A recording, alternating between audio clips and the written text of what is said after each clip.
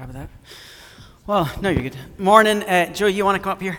Yeah, awesome to be here. Thank you for joining us, visitors, guests. So glad you're here. Most people attached to the church know that I'm really connected with 24/7 Prayer. We have the amazing Rene Boucher, part of the national leadership team here, helping drive things forward. But Joe is on the national leadership team. He leads globally with 24/7 Prayer. He heads up all of their leadership training for the U.S. and partly all over the globe, right? So he's helping shepherd that, but he's here with us today. So while he was here, I thought, let's hear some things from him. I don't know what he's got to share, but this guy is full of wisdom. He gets Jesus, and he has the vision for where we're trying to go. So it's just great to have him here. So we'd love to just hear whatever you want to share with the church. Thanks, Scotty. I greet you from the great state of Wisconsin. I am a born and bred cheesehead, so go Packers, you know. Yeah, I have the pleasure of being the inheritor of a great grace of spiritual parents in my own biological parents. My parents received a whole Jesus freak hippie generation in my living room. Maybe it was some of you guys. But we had a big house and they had big hearts, and my mom and dad became disciplers and spiritual mom and dad for a whole generation. And so I grew up observing and being imprinted with this understanding that the kingdom is a family, and that the kingdom of God and the church operates like a big, beautiful, extended family, and that there's something about a blessing of receiving from generations, you know, and that in this house you've got some generations that you're building as the inheritance of God's family. So it's really beautiful. You know, if I were to model something, I'd probably call up, you know, Mama Renee, and have her lay hands on Scotty's back, and then Scotty would come and get Jack up here and lay hands on him and speak a blessing over him. And then Jack would take one of the kids and announce a blessing over that, and then we'd see this flow of the purposes of God, right? Landing generationally into our hearts and into our relationships. Oh, I got to stand center. That's right. I'm on camera. Sorry, I grew up a theater kid, so, and I'm not sure if you have dancing here yet, quite. But I just wanted to share a little bit about that I recognize that in this house, and what I think Scotty's leadership is trying to bring is this beautiful understanding of the church not only as a family, but one that can sow into a generational blessing, and that creates a safe place to receive people and let them grow up into who they are in Christ and mature into this beautiful family of God. And then you've got something to share with the world. You know, we've got a super broken world with a lot of orphan-hearted people just lost. And if they come into an environment where, you know, who greeted me this morning? Where are you?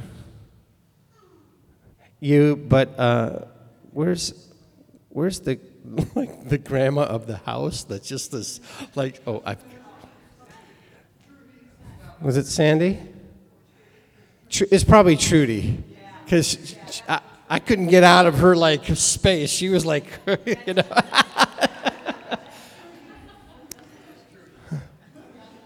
But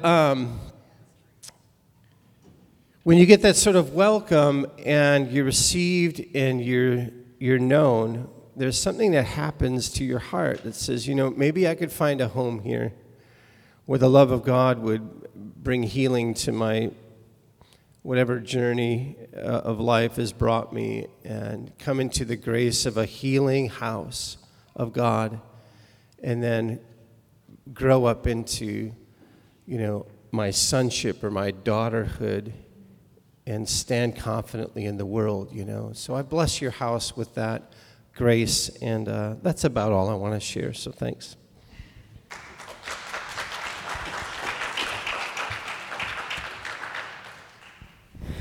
I feel like at that point I should say, church is over, now we're doing 1 Corinthians.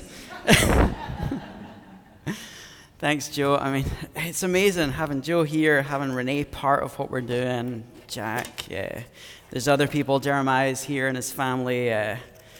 They're doing, God is doing some awesome things around the place. Let me just tell you a little story. So Friday night, that was 2 nights ago, right? Friday night, I got invited to go downtown with Renee and Jack and Joe and some others to a worship event that was happening in downtown Portland. And there's an old restaurant pub that's been bought over. It's under Morrison Bridge. It's under Morrison Bridge. And what was going on, a church has bought this place, they're using it, but there's this group of young adults from all over the city who gather, right now it's about once a month, just to worship, with the understanding that they're doing it in secret, under a bridge in downtown Portland. No one knows they're there, but by standing there worshiping for hours on end, they're transforming the city. Right? And so we talked last week about the hope there is for Portland. Like Friday night, while you were sitting watching Netflix, reading a newspaper, having dinner, or doing something that you should have been doing, there was a group of young adult kids in downtown Portland worshiping their hearts out to change our city. And they'd asked Renee at the beginning, hey, Renee, would you just say something? They call her Mama Renee. She's a mother of prayer for Portland. So they say, Renee, would you just say a few words? And Renee said, you know, I've been here in Portland for ministering for 30 years. I started prayer walking the streets of Portland, ministering to homeless youth. And I would walk around the city praying that God would raise up a generation to lead the country forward, to lead the church. She's 30 years ago, right? She's sitting in a room full of 20 to 25-year-olds. So she's like, most of you weren't born when I started praying that prayer. So her prayers were causing couples to come together, to conceive a child, to raise up, to fulfill the vision. We're blessed by that. I was blessed by that. And I was thinking about us as a church. Like we've been in survival mode, right? How do we survive? How do we stop the church from dying? How do we get into a place where we can reach the neighbors? This isn't just about us in this generation reaching the people next to us. This is how do we start pouring out what needs to be poured out so that the kids that aren't even born yet are being raised up, ready to take the mantle. There is a child that isn't born yet that's going to be the pastor of this church. We're going to pray that child into existence. We're going to pray them to raise up in the faith and fall in love with Jesus. And one day they're going to stand here and they're going to lead this church in a direction that I could never dream of taking it. So it's just exciting. It's exciting to have people like this as part of our church. It's exciting to have our vision taken beyond the here and now and beyond the geographical location we're in, even to think ahead to the future, to generations that aren't here yet, and the role that God wants you to play in bringing those people into fruition. So, Matt, Joe, you've got me going. It's like, where's the sermon content? Okay, let me, one last side note. I need to practice this because I'm not good at this. I'm told I'm not good at celebrating, right? I see a goal, I meet a goal, and I move on to the next goal. So I'm just going to take a moment and say this. We finished our floors. So you can come into our house and not trip up, other than on all the kids' toys and my socks. So, but the floor is finished. You're going to be able to come over and join us in this. So anyway, I'm going to try and fly through what we've got today.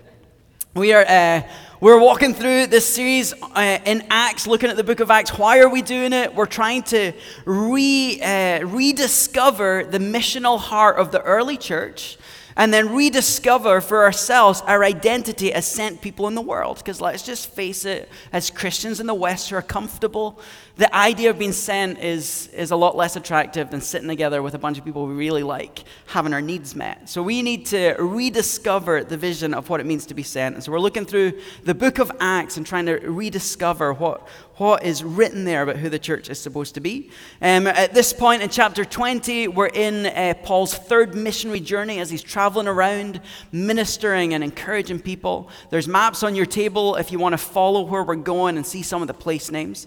But we're going to look at Acts 20. I'm going to read through the passage, and then as we go back through at the end, I'm going to look.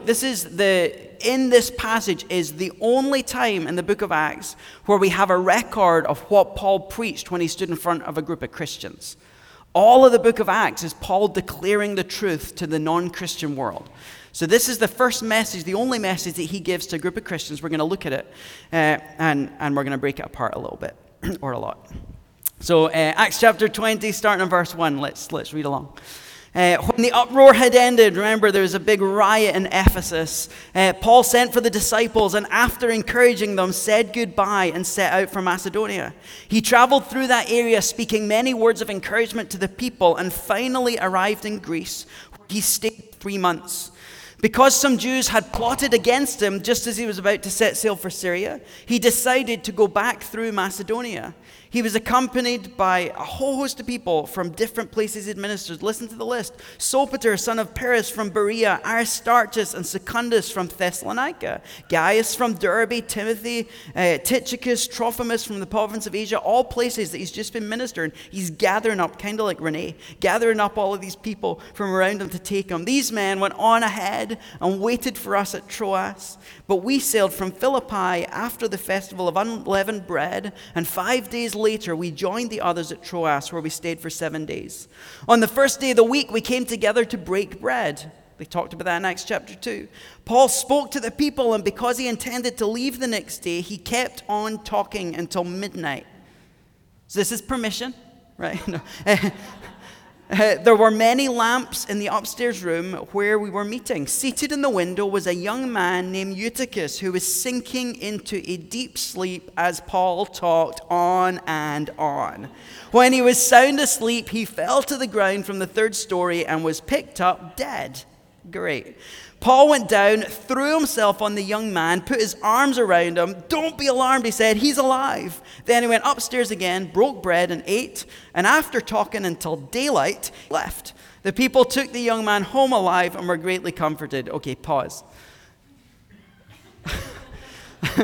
What do you do with this? This is the most bizarre story. So you have to picture the scene though. Like they're in an upper room. This young guy's sitting in the window. It's not like our windows where there's like a window frame with glass in it. It's a hole in the wall. He's there. It's approaching midnight, so they've got the candles burning. So it's dim light. There's a room full of people, so it's getting warmer. It's oil lamps, so there's incense, so there's the aroma. And Paul's going, and he's just kind of lulling into a sense of sleep, and lo and behold, falls out the window, and he dies. Paul throws himself on him, and then goes for dinner, right? You're just like, kind of, what's going on? But there's just a little funny moment here to just reinforce what we've been talking about. You know, the book of Acts, we have to make decisions as we're reading. What's descriptive, what's describing how it was back then, and what's prescriptive for the church today. So what is Paul telling us we have to do? What's just describing the situation? So this passage is not prescriptive, right? We've not to talk for hours and hours and have people fall out the window and die. And more so, I just love the method of fixing the problem. So someone falls out a window, they splat 3 stories down on the ground, and Paul walks out, and it says, threw himself on the guy, hugs him, and then it's like, he's alive! So I would stick with CPR. I don't think they're prescribing how to deal with dead people by throwing yourself on them. But I do want to look at just a couple of Old Testament passages, because this is bizarre, and I don't want to just run past it and be like, what the heck is going on? So 1 Kings 17, you've got this moment with Elijah where he meets this widow. Through Elijah, she's blessed with a son, and then one day the son dies. 1 Kings 17, then Elijah stretched himself out on the boy 3 times and cried out to the Lord, "Lord, my God, let this boy's life return to him." The Lord heard Elijah's cry. The boy's life returned to him, and he lived. So Elijah picked up the child, carried him down from the room into the house. He gave him to his mother and said, "Look, your son is alive." On one more book into 2 Kings 4, Elijah has left. Elisha has taken over. You get this moment when Elisha reached this house. There was a boy lying dead on his couch. He went in, shut the door on the two of them, and prayed to the Lord. Then he got on the bed, lay on the boy, mouth to mouth, eyes to eyes, hands to hands. As he stretched himself out on him, the boy's body grew warm. So this is not just a bizarre story where he just throws himself on this guy, hugs him, and then sends him out into the world while he has dinner. This is Paul walking in the prophetic tradition of the Old Testament. He's seeing this happen. He's thinking about Elijah. He's thinking about Elisha. And he's imitating their faith to bring him back from the dead. And I think this story is sandwiched in here just as a reminder. Now, this is an example of what's happened. This physical example is a reminder of what's going on spiritually. The sleepy are being awakened. The dead are being brought to life. This is the ministry of Jesus as his life is poured through his vehicle into the world. So it's just a good reminder of what's going on in the passage. So anyway, moving on. We went on ahead to the ship and sailed for Assos, and where we were going to take Paul aboard, he had made this arrangement because he was going to go there on foot. If it was Jesus, he'd just walk across the water.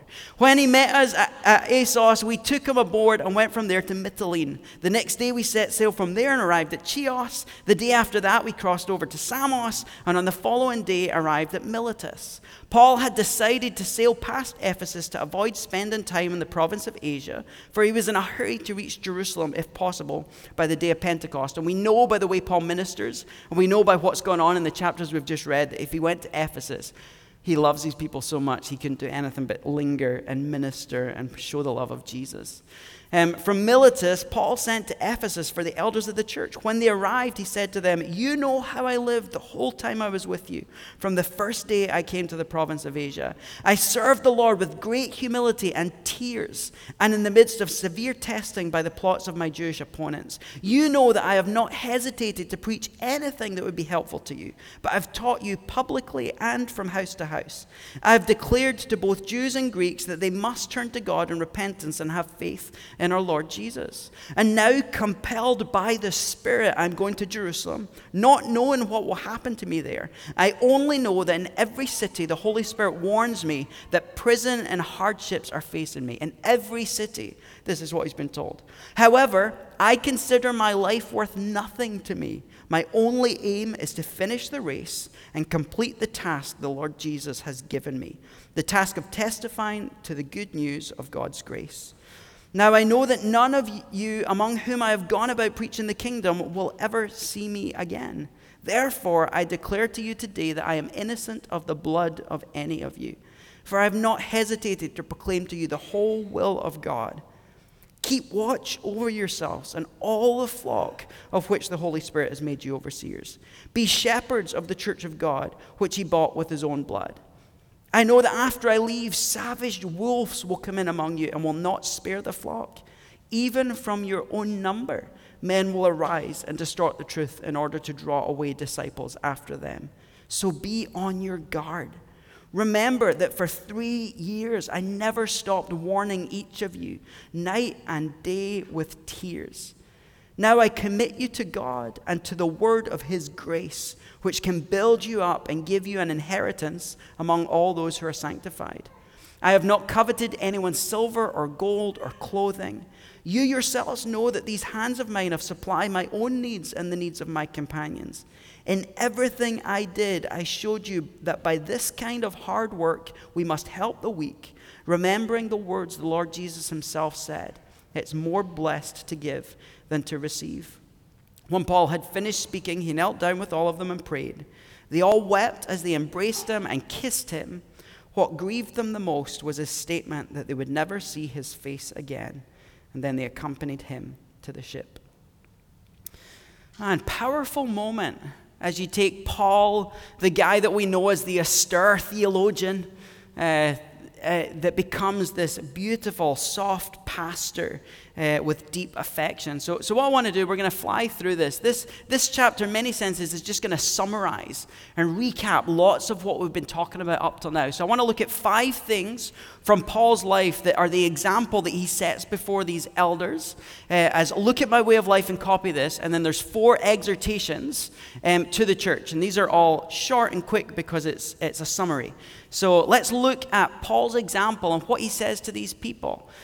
We think when we hear elders, we're thinking like you've got a church and you've got a little board of people that have been placed over the church. This is more like the pastors of all of these little home churches all across the city that are being gathered together, called to shepherd their flock and work together to shepherd the greater flock. So this is him saying to the leaders of the church, we can just replace elders with leaders, to the leaders of the church, what he did and what they've to aspire to. So the first element of Paul's example is sacrificial service. He says, you know how I lived the whole time I was with you, from the first day I came into the province of Asia. I served the Lord with great humility and with tears. As soon as I saw the words humility and tears, I couldn't do anything but think of Jesus, like on his knees in the Garden of Gethsemane, full of humility, surrendering his will to the will of the Father, tears of blood dripping out of his eyes, sweat of blood out of his face. The humility and the tears, I found myself wondering what the tears were that Paul was shedding. Was it his frustration at the church not doing what they're supposed to do? Is it the pain of the suffering and the beatings that he received as he tried to share the gospel with people? Is it, it says, I spent night and day with you trying to warn you and urge you with tears. Was it his awareness of the degree of suffering and sifting that they would have that moved him to tears? And then I think about the church in the West, and we're like a tearless church. Right? Paul is in tears begging these people to grasp the gospel and to walk in it. And then we come into church and it's like, just like it's an emotive faith.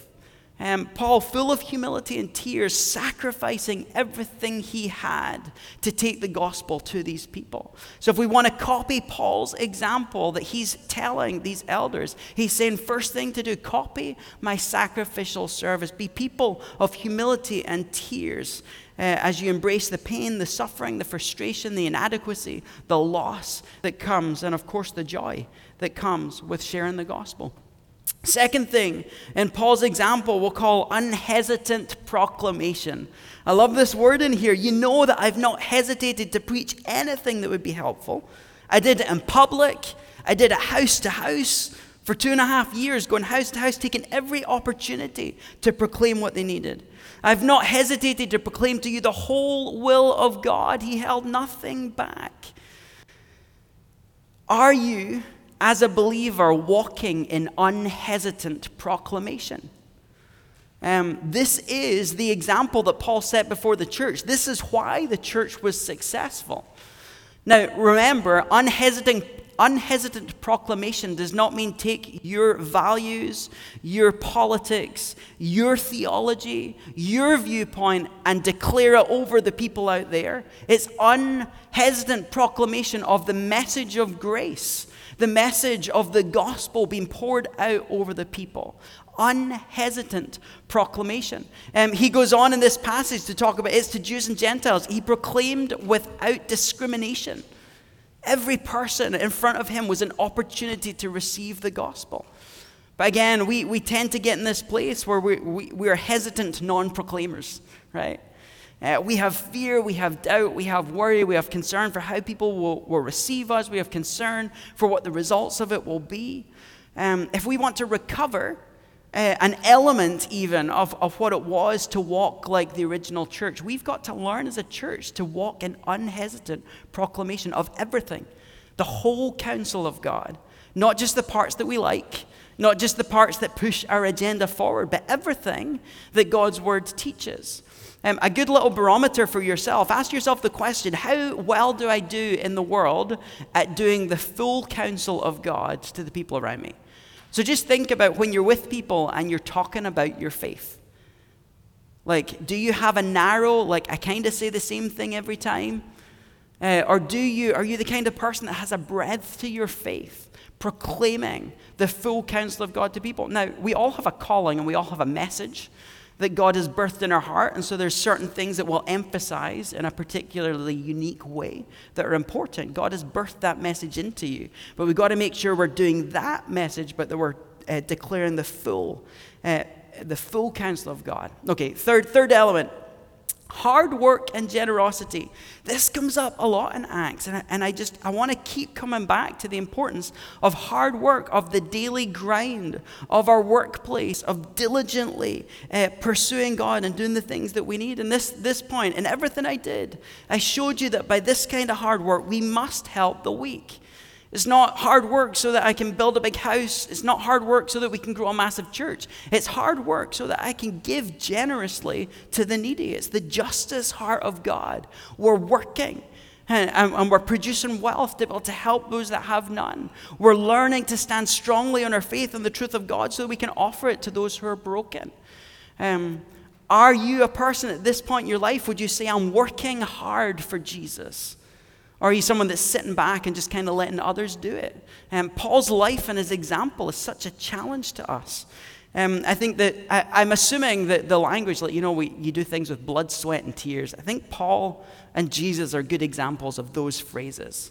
Like sweat and blood and tears as they give themselves fully to be generous. It's what Joel was talking about at the beginning. Like, we receive to give to others. It's a spirit of generosity, not just with our finances, with our time, with our heart, with our home, with the truths that we've received. We are blessed to bless others. So if we're following Paul's example, we're people that are working hard, exerting our effort and our energy towards those good ends. The fourth element of Paul's example, deep affection. And this is the part I think gets so missed when people read Paul.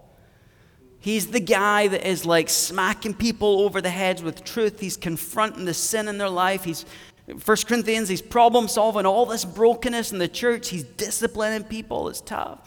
But then there are these moments all the way through his letters, these moments that you see in Acts, this deeply affectionate man. Like the letter to Philemon is one of my favorites. He says, I'm sending Onesimus back to you. He says, and with him, I'm sending my very heart. It's like I'm ripping out my heart by sending this guy to you. And he's going, and my heart goes with him. The level of affection that Paul exerts in the people. It says at the end of this, when he'd finished speaking, he knelt down with all of them and he prayed. They all wept as they embraced him and kissed him, grieved that they would never see his face again. And remember, Paul's been here. It's about 2.5 years, maybe 3, depending on how you calculate it. 2.5 years to 3 years with these people. And everyone's weeping in tears and sorrow and grief at the thought that they're never going to see this guy again. You don't feel that way to the person that comes in and hits you on the head with a 2x4, right? This is his deep love, his investment in them, his sacrificial giving to them, the hours going from home to home to home to encourage, to build them up, to send them out. I'm sure working hard to finance the debts to free people.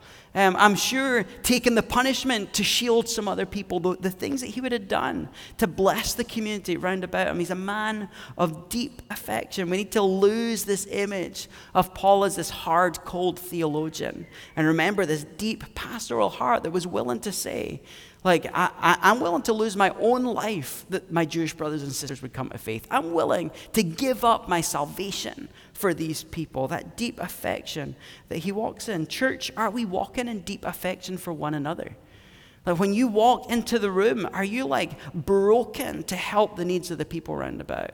When someone says, hey, we have a need, someone in our church needs to go to the hospital every day and we need people to drive, are you like, oh my goodness, I just want to help. I want to give sacrificially to help these people. What is your affection level? And then what do we need to do to help change that if we're not walking in familial affection for one another? The fifth element of Paul's example, entrusting to God and his word. I put it this way because he, first of all, entrusts God and his word to the people. So he's coming in with this message, the truth of who he is, and saying, I'm giving you this entrustment. But then he entrusts them to God and his word. This beautiful part, I commit you to God and to the word of his grace. I've come in, I've ministered to you, I've invested in you, I'm leaving, I'm probably going to die, you're never going to see me again. But here's the deal, you don't need me. What you need is him and his word. And I always think these things are interesting. I have moments where I go, okay, God, you had all of the words to choose from. Luke could have worded these things any way he wanted to. He could have said, I commit you to God and to the word of his truth. Right? But he says, to the word of his grace. That's the thing that transforms us. You can read the truth and not have it transform you. We need the grace of God working with the truth to transform us. And what's it to do? To build us up and give us this inheritance that he's called us to walk in. He has such a high trust in God's ability, God's power, and yet we sit and we look at Portland and we're going, Portland's going to pot. God can't do anything here. We look at our family situations and go, my kid is walking away from Jesus. How do I fix it? It's like you entrust them to God and his message of grace. And that message of grace most often is going to be ministered to them through your actions as you offer love and grace to them. In pre-service prayer, when we got to the end and we're sharing the things God had put in our heart, Mike Fleck was sharing, just this, God, he was struck by the abundance of what the resources God has available for us to overcome and to provide for all the things that we're trying to walk into. God has abundance. Paul understood that. He's entrusting people to God and his word, entrusting the full abundance that God has to overcome the obstacles in your personal life, to overcome the obstacles that have kept this church inward focused, and to overcome the obstacles out there that make people resistant to the gospel. So number 5, entrusting to God and his word. 4 exhortations that he gives to the leaders. Hopefully this feels like a fire hydrant, because I'm sure how it was. I don't know if in this instance Paul sat there and preached till 4 a.m. again. I'm assuming he had less time and so gave him it condensed. So that's what I'm trying to do. So first exhortation he gives. So this is him with these leaders. He said, follow my example. Here's the things that I did when I was amongst you. Step back and evaluate your life. How like Paul are you living? Because if you're not seeing the fruit that you want to see in your life, it's probably because you're not living the Christ-like life that Paul was living. But then when he's with the elders, he gives them just a few exhortations. This is what you have to do as you're walking in the world. This is your job as leaders amongst God's people. First one, keep watch. It says, keep watch over yourselves. You're going to hear me say this so many times. We are very good at keeping watch over all of those people, right? That person's being grumpy. That person's not doing their job. That person didn't give this week. That person likes the wrong person. That person's advocating for the wrong policy. We love that. But he doesn't say keep watch over the world. He says keep watch over yourself. What's going on in your heart? Are you walking the way of Jesus? Are you dealing with the sin as it's revealed? Or are you shoving it to the side? Why? Because you need to be an example to the flock. If we want to lead other people into a fuller expression of Jesus, we have to be walking into fuller expression of Jesus. So, little vulnerable disclosure moment here. I'm in this executive leadership training. It's fantastic. It's really transformative. They gave me this book to read, and at one point in this book, it's talking about forgiveness.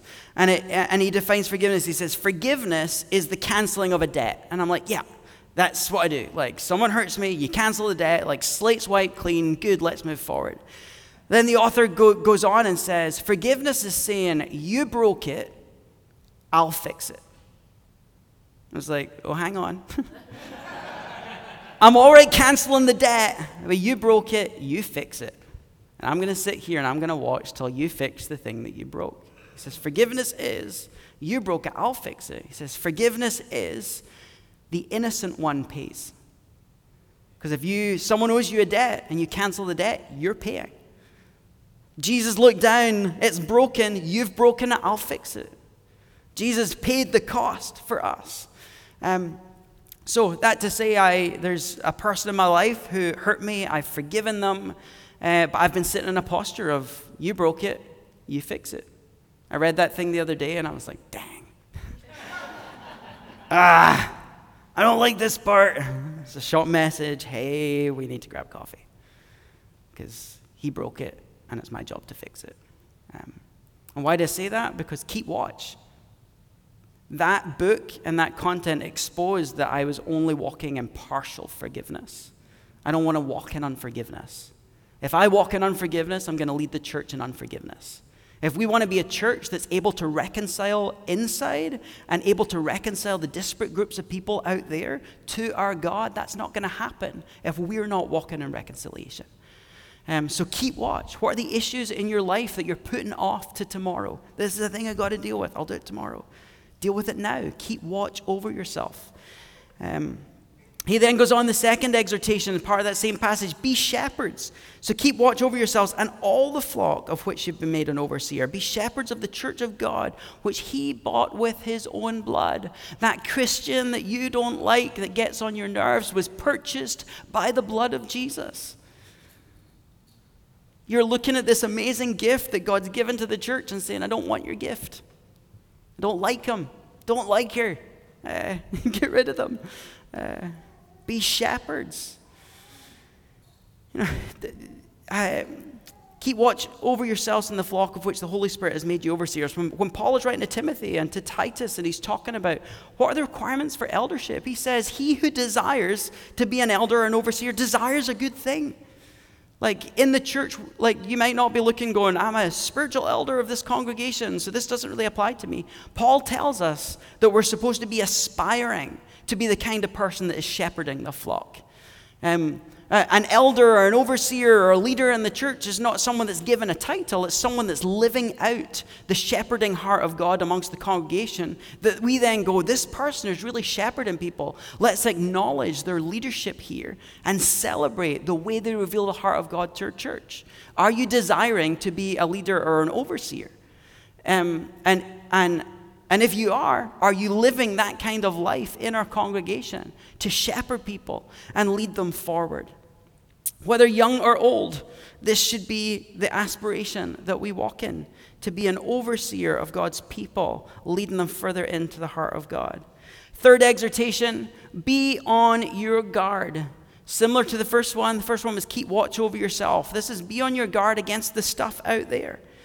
I know that after I leave, savage wolves will come in among you and will not spare the flock. Even from among your own number, men will arise and distort the truth in order to draw away disciples. So be on your guard. Are you aware that you could be a false teacher?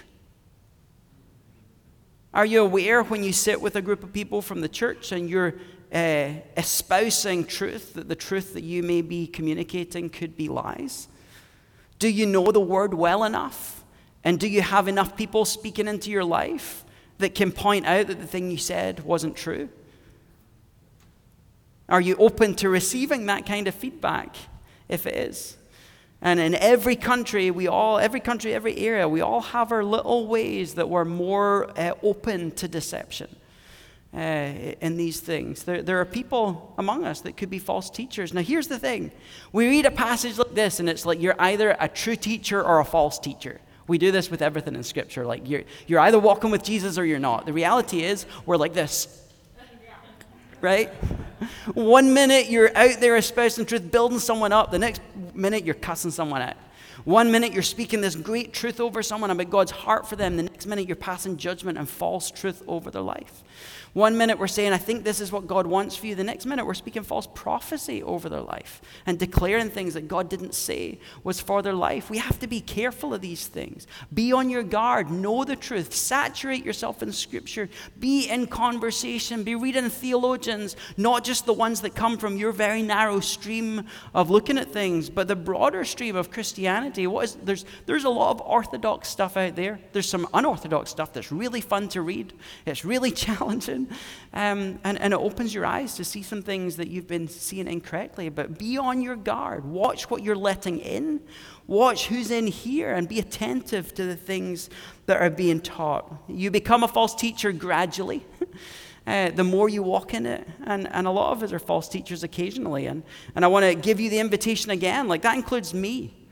Like, my pattern is to stand up here and ground what we're doing in Scripture in the hopes that the things that I say are biblical. But there's going to be times when I'm going to say something, and someone that knows Scripture needs to come to me and say, hey, you said that today, but have you thought about this passage over here? Is that true? And then I need to come up the next week after praying and reflecting on it and going, hey, it was brought to my attention last week I said this thing. It probably wasn't accurate. So let's look at a fuller version of this. So I want you to be holding me accountable to teaching the truth too. But you can only do that if you know the Word, right? You can only know that if you have the Spirit revealing the truth to you. So last point, fourth and final exhortation. It's not an exhortation he gives. It's part of his example, but it's the exhortation to us. He says, finish the race. I consider my life worth nothing to me. My only aim is to finish the race and complete the task the Lord Jesus has given me, the task of testifying to the good news of God's grace. So run the race. Finish the race. For the young here, young adults, young kids, like, this is part of finishing the race is, what's the race you're running? He says, complete the task that was assigned. You're in a season of life where part of the job that we have as a church, part of the job we have as family is to walk alongside you and help you uncover the race that's in front of you, the unique tasks that God has given you, and to help call out of you the gifts and skills that he's given, to help impart to you the wisdom that you need to walk in it. For the old in the room, it's not too late, right? You are here because your task is not complete. When your task is complete, he'll take you. Until that point, you have work to do. So run the race, complete the task, and at the end of it all, finish well. We want to sit at the end like Paul and be like, I spent my all. I worked hard. I preached unhesitatingly. Like, I've guarded myself. I've walked in good teaching. I've shepherded the flock. I've done it all. I finished the race. It doesn't matter how old you are, how young you are, how in the middle you are, or if you identify as some other age in there, I don't know. You have a job, and it's not to sit here in the room and worship and listen to a sermon and then go home. It's to take the message of Jesus, the message of grace to the world, to transform the city that we're part of. It's to fall on our knees and call his will to being in the city that we're walking in. It's to be his agent, calling into being these kids that don't even exist yet, that are going to be the generation that leads our church forward. As Michelle Jones says, it's going to be us calling on God and partnering with him to take the homeless person living in the tent at the end of the street, share the gospel so that God can raise them up to be a leader, putting a big tent in downtown Portland, leading multiple people to Jesus. This is what we're called to. So run the race. And finish the race well. Let me pray.